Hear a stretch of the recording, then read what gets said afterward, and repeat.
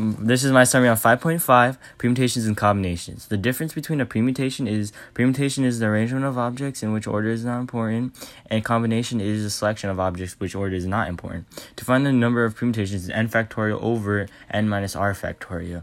To find the number of combinations is n over n minus r factorial times r factorial. Example of permutation using the permutation formula. There are 10 horses running in a race, and how many different ways can the horses finish first, second, and third? N is equal to 10 since there's 10 horses. R is equal to 3 since there's 3 places.